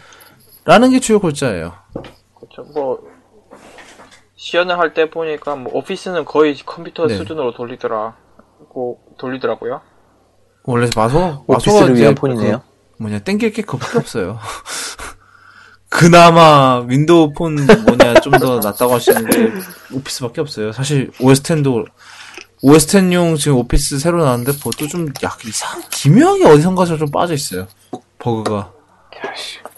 그리고 롤 되면 살만할 것 같은데. 표도 막 맥용 오피스도 표 많아지고 하면은 타이핑하면 그 밀리고. 성능 최저가 어쨌든 성능 최저가가 안 돼 있는 건데 하여튼 네 거기다가 롤을 띄우면은 폰이 터져요. 아닌가? 롤 스레시로 진짜 터질 것 같은데 터질 것 거기다가 롤 돌렸다가 그냥 블루 스크린 뜨면서 폰에 블루 스크린이요? 뜨겠다. 갑자기 블루 스크린. 요즘에 윈도우 10도 블루 스크린 뜨나요? 블랙 스크린인가? BSOD라고 그러죠. 있을 거예요. 저 세븐 쓰면서는 텐에도 있어요. 세븐 약간 좀 쓰면서는 더 한 번도 안 정리를 하긴 떴거든요. 했는데 지금. 블루 스크린이 있긴 있어요. 누가 겪는 걸 봤거든요. 저도 겪어봤긴 봤어요. 그렇게. 스마트폰에 블루 스크린 뜨면 그렇죠. 되게 지금까지 무섭겠다. 작업했던 것들이 다 사라지는데 얼마나 이게 불안한 그겁니까? 그렇죠. 넣을 수도 있어요. 왜냐면 네. 이름 뭐였죠? 페너스? 그 아저씨가 we want to put Windows in your pocket 이랬잖아요. 윈도우즈 진짜 넣었으면 블루 스크린도 넣었겠지. 그놈의 블루 스크린. 이야. 무서워. 네, 하여튼 네. 그렇잖아요. 마이크로소프트 만원짜리 장난이긴 했지만 MS 도스도 넣는 애들인데. 그걸 까먹고 못 있었다. 저 지난번 나눠줄 때 그랬지. 참. 만약에 루미아폰 OS를 만든 개발자들이 윈도우 전통 개발자면 넣었을 것 같아요. 아예 사업팀을 새로 꾸미고 개발자들을 새로 뽑아서 만든 건 모르겠는데 과거 윈도우 개발자라면 어떻게 그 사태를 대비할 만한 뭐가 있어야 될 거 아니에요. 그렇죠. 그리고 블루 스크린이 뭔가 필요한 게 근거문을 내야 되니까. 뻗었으면 왜 뻗었는지 에러를 표시를 해줘야 네. 뭘 잡을 거 아니에요. 그렇죠. 네, 그건 그렇고. 그 다음은 이제 서피스 얘기인데, 서피스가 요번에 좀, 네, 서피스 프로 4는 당연히 예상했던 바고, 다 예상했던 범위인데. 지문 인식 추가됐는데, 서피스 3에서도 쓸 수 있고, 네. 윈도우 저는 그래서 그 커버만 살 것 같아요. 서피스 프로 4 자체는 별로 관심이 없고, 솔직히 말해서. 4는 그냥 네. 사양 업그레이드 정도. 펜도 이제 와콘 마냥 이제 1024단계로 이제 필압이 늘어났고 많은 업그레이드가 있는데 그 펜조차도 3에서 네. 호환이 된다죠? 근데 이게 어디까지 호환이 되는지 잘 모르겠어요. 향상된 그거까지 다 호환이 되는 건지 아니면은 만약에 펜이 직접 이제 펜 쪽에서 그 필압을 감지해서 넘어가는 식이면은 되겠죠? 근데 혹시 이번에 펜에도 그거 말고는 그리고 있었나요? 그게 자체 자석이 생겨서 이제 붙을 수 있다의 차이가 있긴 있어요. 제가 펜 진짜 구리다고 생각했던 게 뭐냐면 그 배터리거든요. 배터리 사이즈. 그게 국내에서 쉽게 구할 수 있는 배터리 사이즈가 아니에요. 그런가? 그래서 처음에 그거 서피스 그거 보고 나서 이게 대체 배터리 어디서 구하는 이런 배터리가 있냐 그걸로 처음에 되게 놀랐거든요. 근데 인터넷에서 팔긴 하더라고요. 이게 오프라인 매장에서는 쉽게 구할 수는 없고.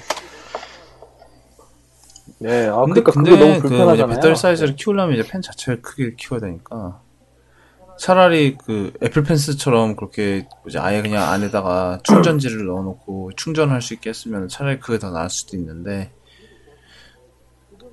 그러니까요, 그게 더 좋았을 텐데 그래서 전 지금 나온 따로 얘기가 펜을 없었다고 제대로 보면은 못 봐가지고 배터리 그대로 쓰는 그런 걸로 같아요. 네. 펜 모양도 그러니까 굵기나 그런 것도 그대로인 걸로 봐서 그전 팬이면 배터리 구하는 게 저는 외국에서는 어떤가요? 그 배터리가 흔한가요? 아마존에서 주문해야 될걸요? 그럼 너무 불편한데 왜 그런 사실 펜도 좀 두꺼운 게 편하지 않나요? 저는 좀 두꺼운 걸 저도 좋아하는 편이라서. 글쎄요. 제가 뭘 써본 지가 되게 오래돼요. 저는 그 스타일러스 펜을 종류별로 막 이렇게 많이 써봤거든요. 예, 근데 그러다 보니까 펜이 너무 얇으면 그 갤럭시도 진짜 UX에서 안 좋은 게 펜이 너무 얇아가지고 그거 뭐 가마비나 이런 거 진짜 좋은데 너무 얇아가지고 힘주면 손가락만 아프고 그게 막 정말로 그냥 글씨만 쓰고 싶은 사람들한테는 좋은데 저 같은 경우에는 뭐 이렇게 뭐 그림도 그리고 막 그러다 보니까 좀 불편하더라고요. 네.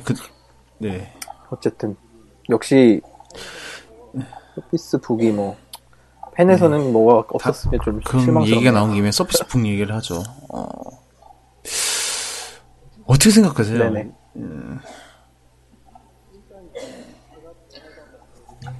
일단 제가 전에도 한번 말씀드렸는데 힌지가 없는 그런 특이한 구조죠. 이런 노트북 제품이 되게 불편하다고 말씀드렸었잖아요. 뒤에 이렇게 받침대를 이렇게 해가지고 하다 보니까 뭐 책상 위에 뭐가 많이 올라가 있으면 그거 다 치워가지고 대세워야 되고 그런 불편한 점이 있었는데 어쨌든 힌지가 생겼다는 건 무릎 위에도 놓고 쓸 수 있다. 그게 엄청난 이제 그런 노트북의 장점을 가진 것 같고 서피스도 예전에 좋았어요. 그거 힌지가 없다는 거 빼면 뭐 성능이나 뭐 그런 거 다 좋았는데 문제는 사실 가격이었거든요. 근데 이제 이번 게 안드로메다로 보내버렸죠 가격이. 네, 이번 제품. 근데 뭐 아이패드랑 가격이 비슷하더라고요. 근데 지금 아이패드 프로랑? 근데 성능은 같은 가격이라고 놓으면 성능은 아이패드 시작이 아니에요. 이게 시작이 스펙상으로는 더 좋잖아요. 1,499거든요. 달러로. 그러면 이게 13인치 레티나 맥북 프로보다도 200불이 더 비싸요 지금. 근데 i5잖아요. 13인치도 i5예요. 예, 맥북 프로. 맥북? 네. 맥북 프로. 이게 지금 그러니까 이게 메리트가 있냐라는 문제가 있거든요. 윈도우 쓰는 사람들한테 메리트가 있겠죠. 그렇습니다. 그렇고, 네. 그리고 재밌던 게 그거 있잖아요. 제 페이스북에 올린 거. 마인드 유어 갭이었나요? 이게 이 힌지가 좀 불안하긴 하더라고요. 왜 굳이 그렇게 디자인했나라 생각이 들긴 하는데, 왜냐하면 완전히 플랫이 안 돼갖고 뭐 기술적인 한계가 있지 않았을까요? 그거 뭐 알고도 그렇게 만든 걸 테니까. 그 정도로 갭이 크면 알고 만들었겠죠. 그 힌지 부분이 유격이라고 하기엔 좀 너무 크잖아요. 그거는 대체. 이것도 디자인이다. 그래라. 근데 장점은 있을 것 같아요. 맥북 쓰다 보면 이렇게 노트북 닫아놓으면 나중에 이렇게 열었을 때 모니터에 키보드 자국 생기잖아요. 근데 그건 안 생길 것 같아요. 안 생기는데? 그거 안 생기시나요? 키캡을 씌우지 내거만 생기나? 않는 이상 안 닿아요.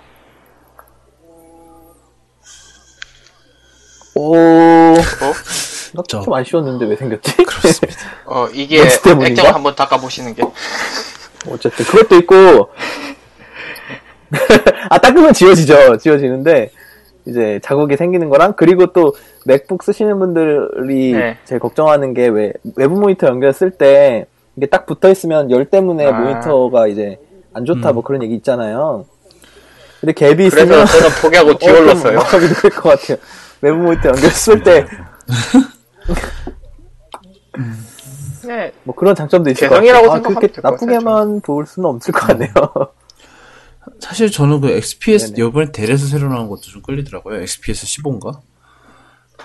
그것도 나쁘진 않은 것 같아요. 뭐. 다른 회사들은 알루미늄 깎을 때 이 회사는 베젤을 깎았죠? 열심히. 불안할 수준으로. 그리고 XPS 12도 나왔는데 이건 이제 서피스 약간 베낀 거. 근데 각도가 하나밖에 없더라고요. 그 거치 각도가. 그건 좀. 예, 좀 아닌 것 같았어요. 근데 네.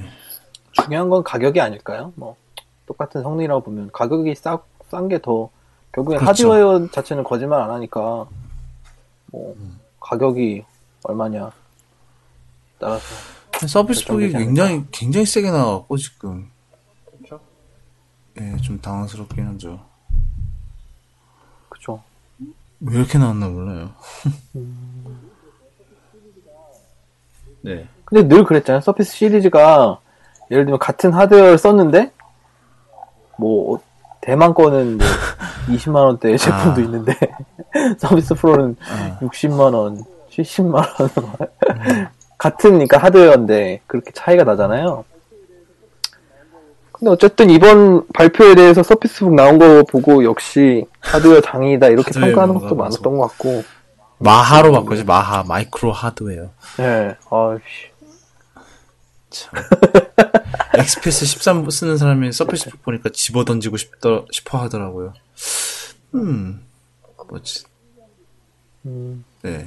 근데 저는 신기한 부분이 그걸 탈착해가지고 쓸 수 있는데 밑에도 하드웨어가 그러니까 네. 키보드 네. 파트에도 그 하드웨어가 들어가 있잖아요. 그래픽하고 단순히 배터리가 키보드만 들어갔죠. 있는 게 아니라 네. 그 부분에 대해서 사람들이 되게 생각에는 그 놀라워하더라고요. 도킹 자체에다가 그 연결하는 줄을 넣었지 않았나. 그렇지, 그게. 네, 근데 어쨌든 분리했을 때 그 모니터 파트만으로도 다 쓸 수 있다는 거잖아요. 인터페이스를 어떻게 짠 건지 신기해요. 아닌가요? 그 그래픽을 저런 엄청난 그래픽을 넣었는데 카드를 넣었는데도 저런 인터페이스 저런 식으로 따로 뒀는데도 뭐 그래픽 성능이 제대로 나온다면 그 대역폭이 제대로 감당이 된다는 얘기잖아요. 그래픽뿐만 아니라 지금 USB도 다 저기 그렇죠. 있고 SD 카드도 다 저기 있고 키보드 같은 것도 다 저기 있고 온갖 중요한 부품이 다 밑에 있는데 물론 CPU하고 뭐 마더보드야 이제 디스플레이 쪽에 있긴 한데 그 대역폭을 다 감당한 것도 엄청난 기술인 것 같고. 제가 이걸 보면서 딱 떠오른 제품이 있었는데 에이스의 트랜스포머북인가? 뭐 아무튼 이렇게 데스크톱인데 그 모니터를 뗄 수가 있어요. 그런 제품이 있었거든요. 그래서 그게 한국에 몇 대 들여왔었는데 그게 이제 떼면은 안드로이드가 동작하나? 그랬던 것 같아요. 그러니까 원래는 윈도우가 깔려 있는데 그 모니터가 근데 엄청 커요. 떼면 안드로이드가 작동해.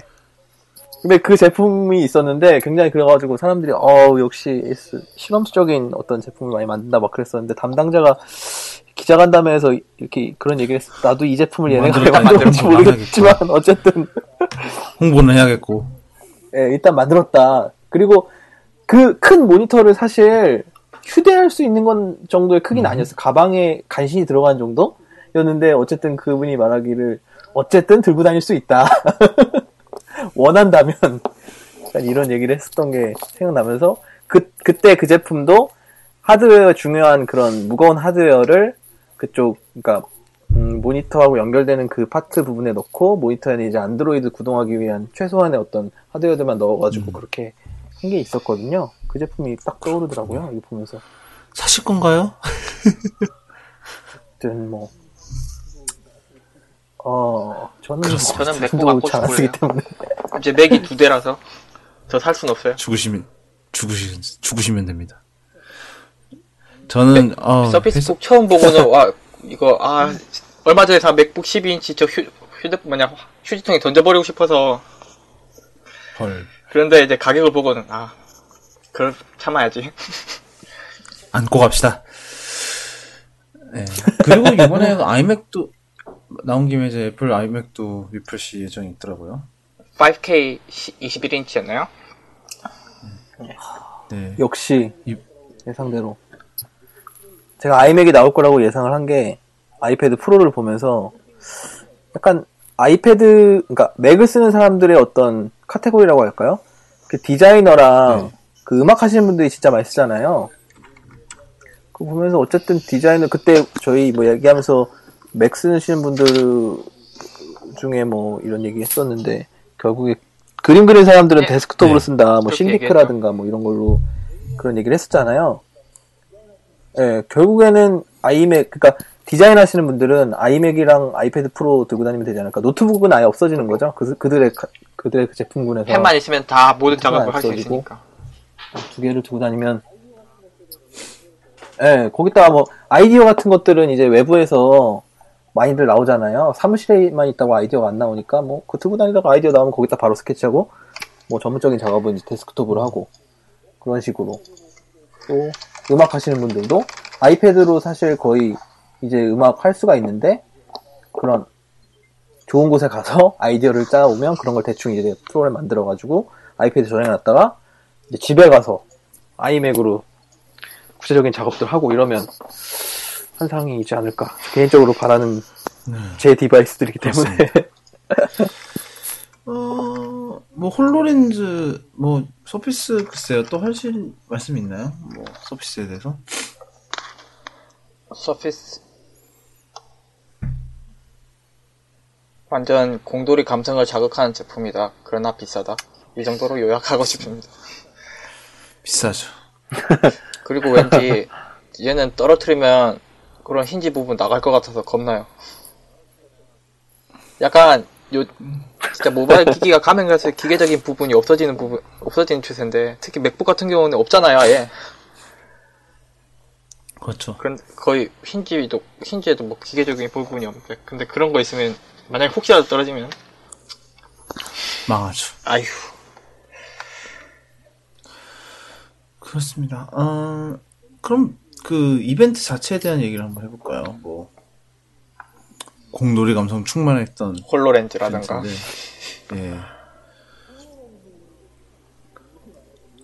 홀로렌즈는 뭐 꼭 굳이 공부를 많이 해도 모두를 매료시킬 수 있었던 그 홀로렌즈로 실제로 쓴 사람이 아마 해본 그 이런 커멘트를 한 것 같은데, 실제로 보면은 우리 영상에서 그 본 것처럼 막 내 모든 그 주위 환경이 다 과상현상으로 바뀌고 그렇진 않다.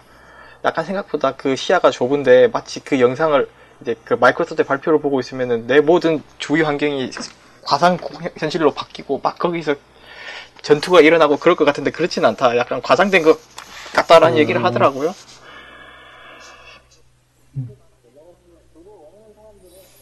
그렇게 되려고 했으면 그걸 원하는 사람들은 아마 그 오큘러스를 체험해본 사람들이 아닐까. 그거 그렇죠. 증강현실하고 가상현실은 분명히 차이가 있잖아요. 약간 뭐 증강현실은 카메라로 이렇게 현실을 담아내면서 거기다가 이제 가상으로 물건 띄우는 거고, 가상현실은 완전히 그냥 새로운 세계로 이제 좀 보여주는 거고.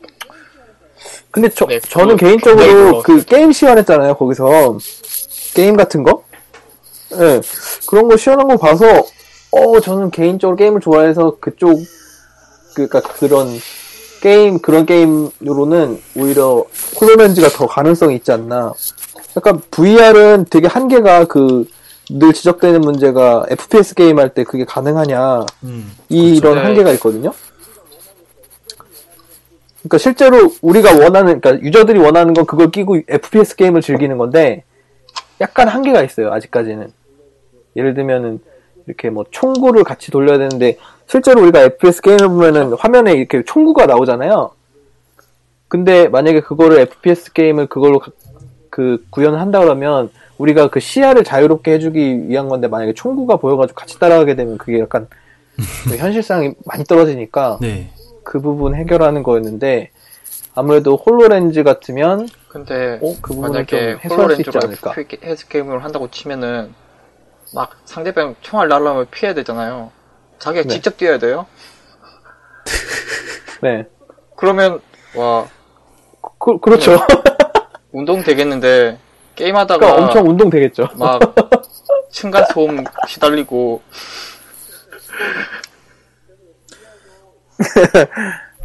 그래서 왜 VR도 특수한 공간을 이제 그 화면에서 나오는 그 공간을 그대로 구현을 해놓고 이제 안경 쓰고 게임 하도록 이렇게 만들어 놓잖아요. 그런 어떤 서바이벌장이 따로 구현이 되지 않을까. 그게 뭐 대중화가 된다면 집에서 하기는 어려울 것 같고, 집에서는 뭐 그냥 앉아서 할 수 있는 게임들이 있을 것 같고, 나중에 뭐 그게 상용화 되면 그런 게임장 같은 게 FPS 생기지 않을까? 게임을 하면서 본격적으로 체력 소모도 하시고 결국엔.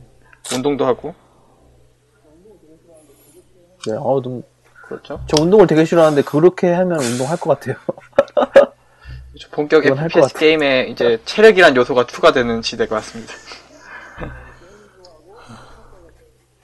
그렇죠. 막 게임도 하고, 요즘 카운터 스트라이크 대회 같은 거 하잖아요. 막 대회를 하는데 한 선수가 체력이 방전돼서 게임을 진행을 못해서 지는 거야.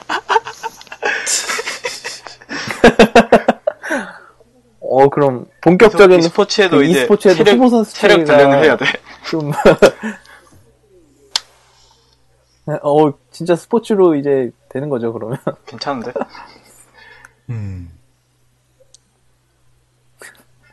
근데 그렇습니다. 근데 네. 웃길 것 같아요. 하는 사람들 엄청 진지하고 있는데 밖에서 보면은 얘네들이 이상한 헬멧 쓰고 막 돌아다니고 있고.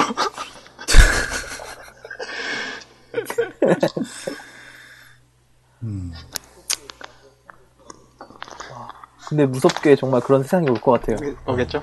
한 5년 내에 오지 않을까. 근데 안 올 수도 있어요. 왜냐면 예.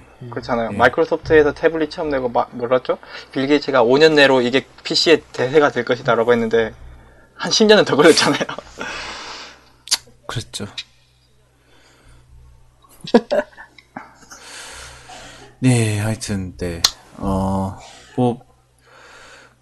최종적으로 그럼 어떻게 생각하셨는지, 마이크로소프트 이벤트. 특히 그 선석 기자님 같은 경우는 지난번에 그 서피스에 대한 예언을 적중을 하신 덕에.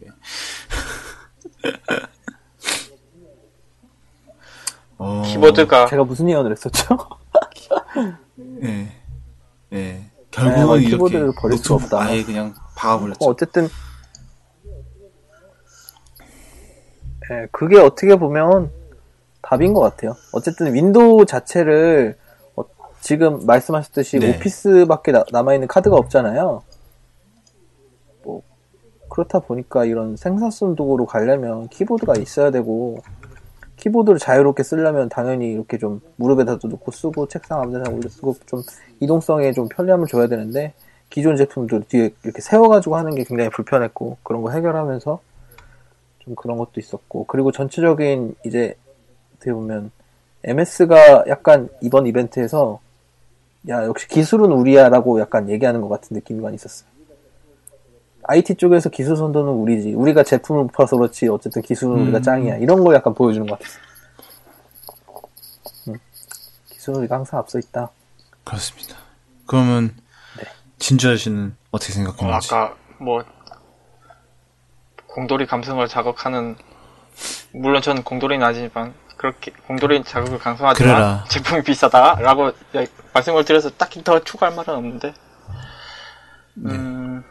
약간 그런 거 있어요. 약간 제가 파노스 아저씨의 마치 약장수처럼 하는 거에 완전 반해서 그런지 제품은 진짜 이쁘게 잘 나온 것 같아요. 이쁘고 다 괜찮은데 좀 뭔가 가격이 생각보다는 비싸고, 그렇죠. 그래서 가격이 조금 아쉽지만 전체적으로는 예전에 아이폰 처음 나왔을 때 그 충격만큼 좀 임팩트가 큰 것 같아요. 가격 빼고는.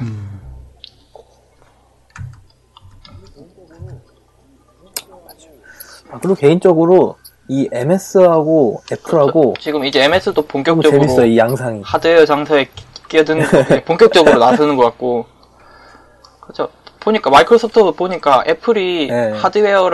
하드웨어와 소프트웨어를 직접 하는 게 그 시너지가 엄청나다는 걸 봤을 거 아니에요. 마이크로소프트도 이제 본인들도 직접 이제 하겠다는 그런 굳은 의지로 봤어요. 저는 약간 윈도우 10이 무료화한 것도 그런 맥락에서 나온 거지 않을까. 그냥 우리도 하드웨어 장사해버리면 되는 거 아니야, 이런 거 아닌가. 네, 그렇죠. 그렇습니다. 슬슬 올해 사이가 굉장히 좋아진 것 같아. 애플이 아이패드 프로 내놓으니까 이게 사이가 좋아진 건지 저는 모르겠어요. 이제 이벤트에서. 근데 어쨌든 시장에서는 그런 뭐라고 해야 되지? 이런 태블릿 콘텐츠를 네. 키우려면 플레이어가 많이 나와야 되잖아요. 시장을 키우려면. 그러다 보니까 어쨌든 서로 같은 비슷한 모델을 내놓고 서로 시장을 키우려고 하는 뭐 그런 어차피 모습들? 뭐 그런 건 굉장히 긍정적인 것 같아요. 애플도 마이크로소프트의 아이클라우드나 이런 데서 마이크로소프트의 솔루션을 쓰기도 하고 뭐 서로 협력하고 있죠, 잘. 네.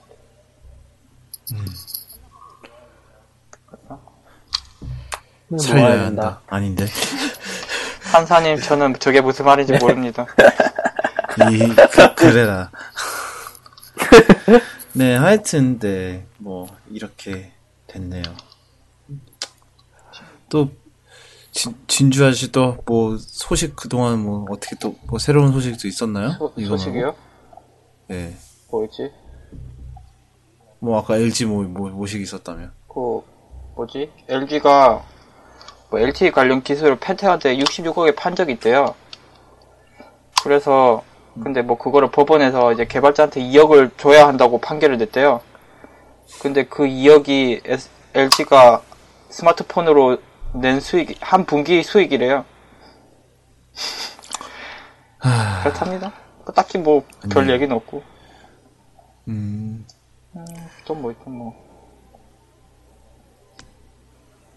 또 뭐가 있을까요? 재밌는 소식. 저도 좀, 봅시다. 뭐 블리즈컨 곧 할 거고요. 롤드컵은 요즘. 롤드컵은요, 이제 8강 할 거예요, 다음 주에. 중국이 망했어요. 언제나 안 망했나요? 중국 항상 우승할 것처럼 하더니 신나게 털리고 한 팀 빼고 다 털어졌어요. 광탈 서치. 그렇습니다. 그렇습니다. 예. 근데 몸값은 중국이 제일 비싸. 워낙 돈이 많아서. 그렇죠. 금수 조절이 많아서. 그렇죠. 약간 중국 팀 몸값이 비싼 게 금수 조절이 게임팀 창단해가지고 자기들 그 돈으로 나 이 돈 주고 이 선수 샀으니까 이기겠지 그 경쟁하는 거예요. 약간 그래가지고 약간 몸값이 올라 있는 느낌도 있는데 그 덕분에 이제 한국 선수들이 비싸게 수출이 됐죠. 그런데 이번엔 많이 떨어졌고 아까 소니 이야기해드렸고 그랬죠. 뭐 딱히 네. 이번 주는 소식이 더 없는 것 같습니다. 예, 오늘 그러면은 뭐 슬슬 마무리하죠. 사실 저는 내일 첫 출근이기 때문에. 이거 빨리 주무셔야겠네요. 1시간 반을 가시려면 네. 6시 반쯤에 일어나셔야 돼요. 그러게요. 어찌됐든 뭐 푸드캐스트 지금까지 23회였고요.